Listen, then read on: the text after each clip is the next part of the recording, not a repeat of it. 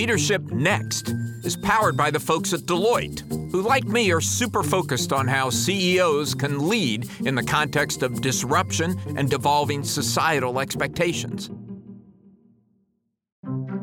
Welcome to Leadership Next, the podcast about the changing rules of business leadership. I'm Alan Murray, and I'm here with my favorite and only co-host, Ellen McGirt. I love these moments, Alan. Thank you so much for that. And hello, everyone. Alan, I'm so excited about this conversation we're about to have. I know you're my co-host. You're also my boss.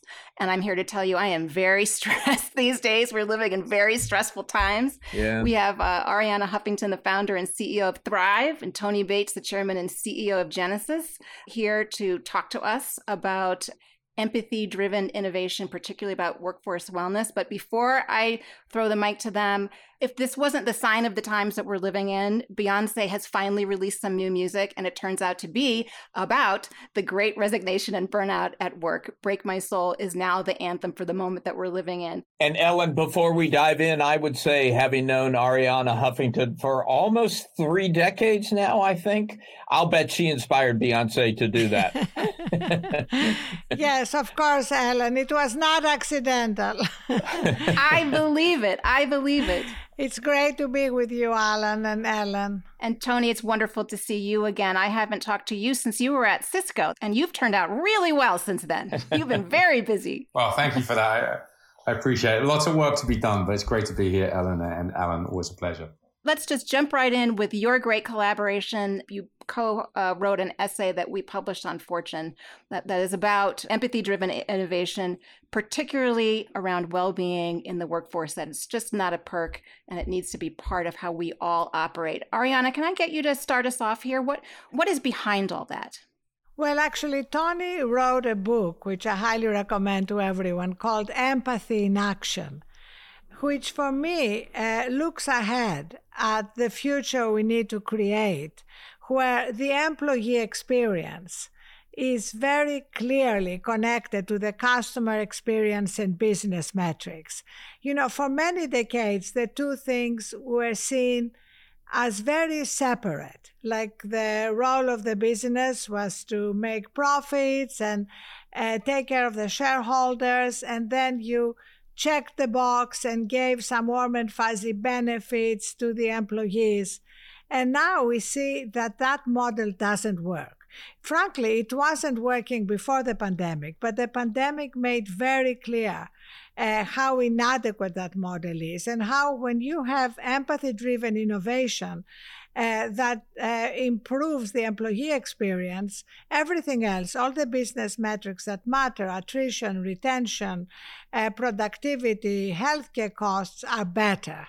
Yeah, and maybe just to add to that, Ellen, a little bit, and thank you for the plug on the book. But the book really was, when I joined Genesys, and for those who aren't as familiar with Genesys, we provide customer experience software, particularly in the contact center, customer service agent area. And just as Arianna was mentioning, everything sort of in my industry was driven by these very business-centric metrics, you know, and yet when you think about the software we were delivering, it was really connecting humans to humans, right? At the end of the day, it's someone calling in with either a challenging customer service issue, or they were struggling to update their credit card information, or whatever it would be. And yet everything in the industry was these business metrics that were really focused on how quickly I could get you in and out of a queue, how many calls per day I could manage. And it was really missing this human connection. Mm-hmm.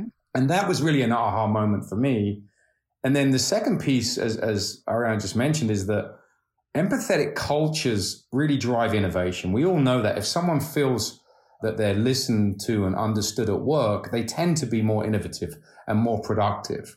And when they face the customer, if they have this great feeling that their values are recognized in the company, they drive better and better experiences to customers, and that drives loyalty. And that actually ends up being a much more, I think, long-term way to grow the business. I do want to dive into that. But before we do, I want to ask you both a question that I'm asked all the time, which is, why is this happening now? I mean, I have been covering business for 4 decades, but it's really only in the last 4 or 5 years that I've heard some of the best CEOs talk about empathy. What has changed to cause this to come to the fore at this moment? Look, I think if you sort of step back to your point, Alan, I would echo, there was sort of a dearth of even the word empathy in leadership conferences. If you go to your CEO conference and so on, you go back a few years, it was very different, right? People were much more command and control. Most organizations tended to be very HQ-centric, leadership team all around, around the same kind of executive boardroom or conference room. And so it was very much this approach where you sort of set the mission, the vision, and then you just set everyone in the company executes. Now, I think the pandemic really fueled this, but the whole modernization of the workplace, a focus on more distributed approaches in companies, had made that command and control aspect much more difficult to implement in reality. Secondarily, as we talk about new folks entering the workforce, they're much more digital, they're much more fluid, they're much more wanting to have more flexible lives. The pandemic took that to a whole new level because essentially we all had to suddenly work at home. And as leaders, we had to communicate in a different way. And so I think it was a recognition that this wasn't going to go back. We weren't going to go back to the same kind of industrial theory of leadership. And that's why you hear so many folks rethinking this. Then on top of that, you started at the top of this, Ellen, the stress that people are feeling in their lives in terms of the changing in the way that you work, the way you live, the way you learn, the way you play, really, I think, had to change leaders' mindsets. And certainly for me, and it became much more about listening and understanding and not judging, if I can say it that way, what your employees were going through, really putting yourselves in the shoes of other folks. And that's really at the root of empathy. And that's why I think you see that, Alan, coming much more through in not only narrative, but actually in implementations. I love that way of putting it, Ellen. If I can just interject, Ellen and I have a colleague, Jeff Colvin, who wrote a book a few years ago called Humans Are Underrated. And one of the things he said in there that struck me was, in the 20th century, business practice was really about trying to make people into better machines. Right? We were all cogs in the bigger, in a bigger machine-like enterprise. That's what scientific management was all about. And it's becoming increasingly clear with every passing year that in the 21st century, the key to value is going to be making people better people, that those human skills and values and connections are going to be the core to business value. Absolutely. I couldn't agree more. In fact, if you look at the way over the last few decades we've been working, ignoring the data and the science around peak performance, assuming that the way to be our best was to power through exhaustion beyond 24/7, that was exactly mimicking machines. Because the goal with machines, and after machines, the goal with software is to minimize downtime. But all the latest science makes it very clear that for the human operating system, downtime is a feature, not a bug. We need downtime to be able to perform at our best, to be able to be the best leaders we can be, because the qualities that you need for leadership, especially in very turbulent times like ours, like creativity, like empathy, like innovation, are the first to be depleted. We cannot just do maintenance. And I don't think we can underestimate the impact of the pandemic. It's always hard to be accurate about the impact of a historic period that you are still going through. But the pandemic has been such a catalyst for these changes that we're overdue.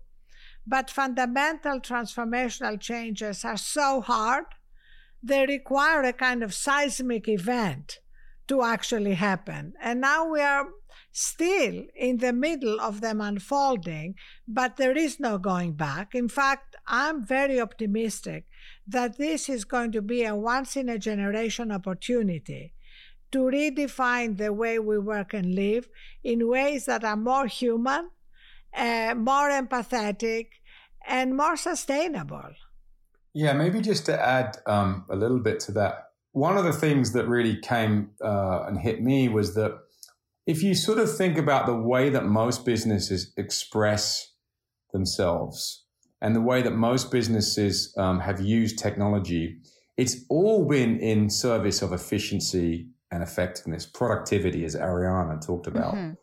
And yet, we sort of inherently know that you take care of your customers and your employees really well, you're generally going to have less attrition, you're going to have more loyalty, you're going to have greater creativity, you're going to have more innovation, and you're going to have opportunities to thrive in your business. And we talk a little bit about this in the book, and yet there's no standard sort of measure of measuring those things. Nobody reports those in their financial statements. Nobody reports the overall well-being of your company and all the great things that many great companies, by the way, are doing. And so I think, to Arianna's point, we're at a seminal moment where we have an opportunity as not only leaders, but also in the way we think about building products to transform a whole industry. And I actually think long term, we will be talking about these things much more potentially than the financial metrics and the classic KPIs that have been around 100 years. I'm not saying they're not important, but I think they're sort of secondary at some level to the force multiplier that empathy can really bring to a business. So I'm very optimistic as well. I certainly hope the two of you are right about this. We are certainly living through such turbulent times. I want to ask a question about trust, but before I do, I was wondering if you could give us some examples of where you see technology really working to promote well-being in the workforce, within our workflow, in our daily lives. Maybe that would be a good place to move the conversation. Well, maybe we can talk about what Genesys and Thrive are doing together as an example of a technological intervention in the workflow itself that actually has a real impact on the well-being of contact center agents, and as a result, a real impact on their productivity and on customer success. I'm really excited about this partnership for many reasons. One of them is that it's addressing a population that has suffered incredible amounts of stress. According to one survey, 90% of contact center agents have experienced stress during this time. Just think of it. They're at the receiving end of people's problems and complaints all the time. So our intervention is based on the neuroscience that it takes 60 to 90 seconds to course correct from stress. So while stress is unavoidable, cumulative stress is avoidable. So basically these resets, as we call them, are fed into the queue on the dashboard as contact center agents are handling calls. And then they get this call which asks them to focus on their breathing. And we know that focusing on deep breathing moves you from the sympathetic to the parasympathetic nervous system, or to focus on what they are grateful for. There are hundreds of them. And then as we become more and more intelligent, we can personalize them. And one of my favorite things that's on the roadmap is to have contact center agents, when they are onboarded, create their own personalized reset with things that give them joy. That's fascinating. Tony, will it be the kind of thing where you have AI that recognizes whether a contact center worker is in a stressful conversation or feeling stress or sounding stressful? Is that triggers one of these reset moments? Yeah, absolutely. I mean, just even what we have today, even with let's just call it fairly rudimentary AI, as Arianna mentioned, contact center agents, and by the way, they are a very large part of the global workforce, if you think about it. They are really at the front lines of every single, pretty much every company of any size, by the way, on the planet. And in a very stressful situation, we can already do simple things. Like if you're on a call for a long time, the chances are that that's going to have some stressful moments in it. So we can already do things like that. We can intervene with one of these Thrive resets. But to your question, Alan, absolutely, there's all sorts of areas we can go. We can, measure sentiment. We can look at the AI of the transcription of the voice transaction or the digital transaction. And as Arianna talked about, make that highly personalized. The science will keep evolving. It may be one time you want a breathing exercise, another time you just want to look at some photos or a piece of video that really touches you personally. Or another time it might be, the meditation mantra that you like to use that helps you reset. So these are all sorts of just examples of what we can do. It's such a brilliant idea because this is something I've been struggling with personally, and I've seen a lot of people in executive jobs. And of course, Ariana, this is your own journey, which I'd like to talk about before we finish up this conversation.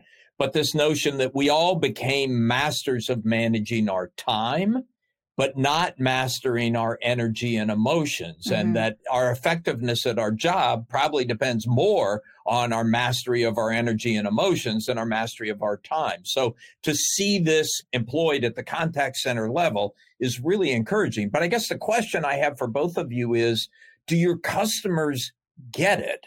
I mean, there's the contact center world is a world where the productivity metrics are very, very tight. How many calls can I respond to in a given hour? Do your clients understand the importance of what you're doing? And are they willing to sacrifice traditional productivity metrics in order to make it work? But Alan, here's the point. They're not sacrificing productivity metrics. They are improving productivity metrics. So that's really the big transition we are going through. Understanding that if you are on without any breaks, your productivity suffers. Your performance suffers. That is data-driven.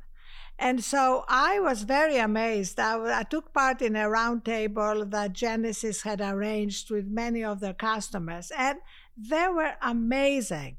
They were saying things like, we need to help the contact center agents find their happy place. When they find their happy place, they're going to be better at having happy customers. And we know that from ourselves. That's just so natural and human. When I first talked to Tony about the idea, the thing he loved is how simple it is and how easy it is to implement and how science-driven it is. We've worked with BJ Fogg from Stanford, who is very focused, as you know, on micro steps and tiny habits and the impact of the small breaks. And Alan, to your point, they can also be applied to people who are privileged like we are to be able to work from home or have executive jobs. They too need these interventions, and we bring them into Teams or Slack or any method of communication that you have. Yeah, and maybe just to echo, Alan, just to give you the real time, I think the light bulb went off for a lot of our customers, which is, you're right, like especially the contact center is sort of classic time and motion study, bunch of analytics, who's good at it, who's not, but every one of them would say they are struggling right at the root of what they do with actually onboarding, hiring, and keeping their employees. And so it's kind of this paradox.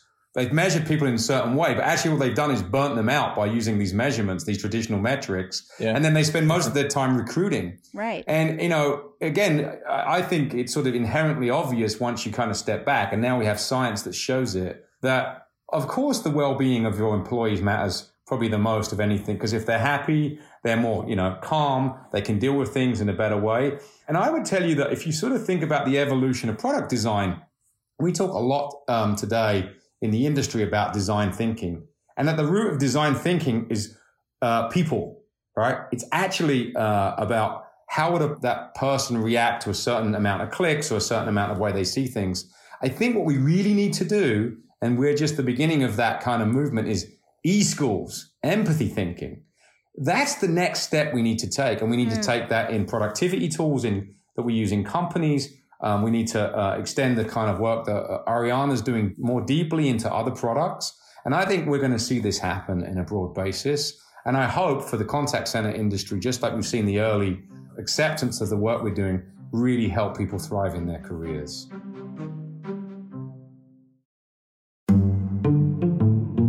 I'm here with Joe Ukazoglu, who is CEO of Deloitte US and had the good sense to sponsor this podcast. Joe, thanks for being with us, and thanks for your support of our second season. Thanks, Alan. Pleasure to be here. Joe, we talked about technology adoption accelerating in 2020, but at the same time, it also seemed last year like there was an increased focus on people, on human capital.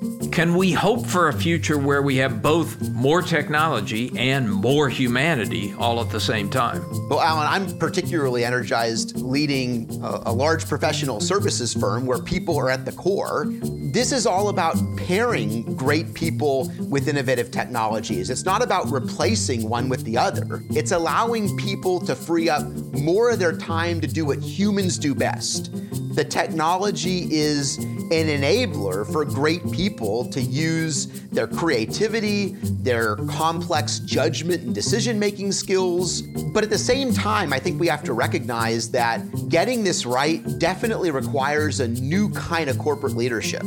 I would say out with the autocratic, all-knowing CEO sitting in the corner office, and in with those who bring vulnerability, empathy, humility. Those are such critical attributes to unlocking the creative talents of the workforce in such a dynamic economy.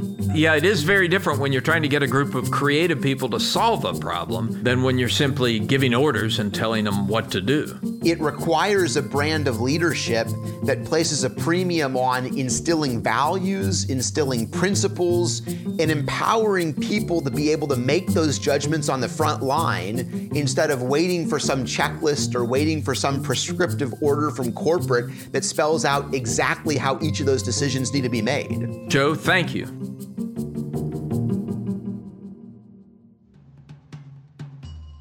Real quick, I want to bring in the voice of the more skeptical call center worker or someone who has a wage job for whom this intervention would be welcome, but also they might be concerned that this is not going to reflect a realistic or heartfelt new mindset shift from management. We're seeing union movements across the country, across industries, and workers are really speaking up about their lives and their well-being, but also their future. So I'm curious if you could coach C-suites across the country, across the industry. What kind of work do they need to do to be able to fully embrace this and communicate the long-term vision of these kinds of technological innovations that are only going to expand to their workforce going forward? I feel like that's the philosopher king and queen piece of this that I'd love to hear from both of you. Well, Ellen, first of all, my favorite thing in the world is converting skeptics. So thank you for I know that. So thank you for giving them voice. So what is interesting, as we saw in the Deloitte study, that executives are themselves much more aware of their own stress and burnout. I mean, the numbers were staggering. 76% of executives said that their own physical and mental health have been affected. 76%. And 69% of them are considering leaving their jobs. So what is happening is really across the board. The Great Resignation is not just among employees, it's also among leaders. And I think that has to do with a more kind of existential questioning about our lives and putting work in its proper place. Work is incredibly important. All of us here are very lucky to have jobs we love, and hard work is part of that. But the assumption that life was all about climbing the career ladder at the expense of relationships, health, everything else, that assumption is eroding very fast. So when leaders have that experience themselves, they are much more likely to understand why empathy and humanizing the workforce is not just important in terms of human terms, but in terms of business terms. Yeah, I mean, maybe what I'd say to Arianna's point, I think the first thing as a C-level executive you have to do is you have to recognize, just like we talked about, that this is actually a business imperative. It's a bit of a myth when people say, well, you do all these nice things for your employees that somehow productivity is going to go down. So first, I think everyone needs to reframe their thinking. Secondarily, I think this needs to be more than just words on a page. This needs to be from the top in terms of the culture you want to build for the company and the things that you value. And, I just give one small example at Genesys in the pandemic. We saw that people were highly stressed. There's no surprise. We put a big focus on mental health and mental well-being, seminars to create scaffolding for their own, just to keep them centered. And you know what was the most interesting out of that outcome? The number one attended seminar was, how do I as a parent deal with children's mental health? Right now, in the old days in a business, that would be off limits. That would be stigmatized. That would be, that's something you talk about at home. Yeah. And yet the embracement of that was like, finally you recognize that I'm human. And just as Arianna said, I think you do have to be open and authentic of the problems that you're going through, that I'm going through, that Arianna's going through, that Alan's going through, Ellen's going through, because we're all dealing with shifts and changes in what perhaps we thought was a certain way of working and a certain way of doing things. And then the last thing just to say is, I think embracing the technology that enables this is super important. Because it won't be enough just to say, okay, here's kind of our new value system. The technology, like the work that we're doing together, the ability to use cloud-based technology to get more data to help with some of these ideas that you put out there, Alan, is absolutely going to be crucial. And you embrace those things, I think great things can happen. This is probably a good moment before we let you go to do a little empathizing of our own here, because both of you have such fascinating personal stories that led you to this point. And Arianna, maybe we could start with you. I mean, the origin story of Thrive is a very personal story. I wonder if you could tell us how you got to this. The origin story is a collapse. When I actually, having bought into the collective delusion that in order to be super founder and super mom, I was 2 years into building the Huffington Post, the divorced mother of 2 daughters. I thought that I didn't have the luxury to sleep or to take care of myself. So I collapsed. I hit my head on my desk. I broke my cheekbone. And that was in 2007. And I was diagnosed with burnout, which at the time was not much discussed as an occupational hazard. I started covering these issues exhaustively on the Huffington Post. And by 2016, I wanted not just to raise awareness through a media company, but to help people change behavior. And for that, I needed a behavior change technology company. So that's how Thrive was born in 2016. Yeah. And how about you, Tony? I mean, you've been a technology executive, different companies. How did you end up here? I think what was sort of unique, maybe in my background, I've been very fortunate to work in all kind of aspects of technology, right? Big B2B businesses. As you mentioned, I ran Skype, a big large-scale B2C company. I also worked on consumer hardware. And it gave me this very unique kind of view of these. And I've also been around a while, seeing all these different kind of monumental shifts in what people want. And so when I arrived at Genesys, even though I knew the space well, I came in with this sort of view that there had to be something more. A little bit of my industry had always been like, how do we not make things worse? It's very negative. It was sort of like, how do we get someone in and out quickly and then we can check the box? And so it gave me this view that I felt there has to be a better way to deliver these incredible customer experiences. And on top of that, I just want to say that the ultimate sort of guiding light in my life is my mother and my wife. And at their root, they're incredibly empathetic people. My mother, I talk about it in the book, from a very young age would always use this phrase, never judge a person until you walk a mile in their shoes. And what I've noticed is that I was growing through my own leadership evolution, especially when I was at Cisco, a very large company. There's a lot of judging that happens. People say stuff like, well, I don't really know what Ellen does, but, I don't think she's doing a very good job. And it's sort of like, wait a second. And, and I got to this place where not only did I feel empathy could really help in the products and services we delivered, but could really be a game changer for us as a company. And I must say, I did not have the pleasure to meet Tony's mother, but I have met his wife, Corey, and I can absolutely testify to what she brings to the table, that sense of empathy and love. And I remember actually when we had dinner at your home, Tony, with Corey, I just said to Tony, we must do something to protect the advances that have been made in this area in terms of mental health and well-being at a time when, as we know, companies everywhere have very tough decisions to make, layoffs, hiring freezes.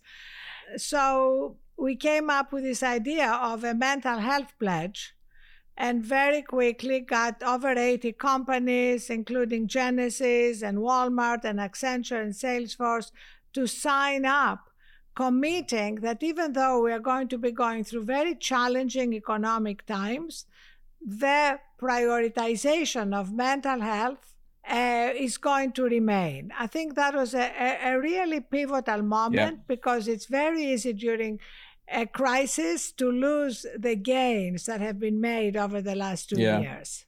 Yeah, kudos to both of you for that. It really is an important moment for all of us as individuals, but it's an important moment for business in this new, more human-centered future.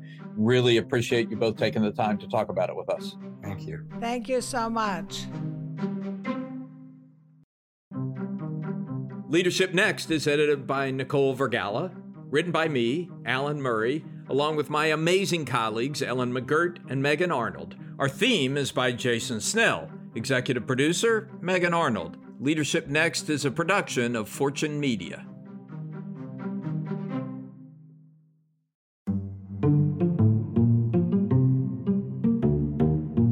Leadership Next episodes are produced by Fortune's editorial team. The views and opinions expressed by podcast speakers and guests are solely their own and do not reflect the opinions of Deloitte or its personnel. Nor does Deloitte advocate or endorse any individuals or entities featured on the episodes.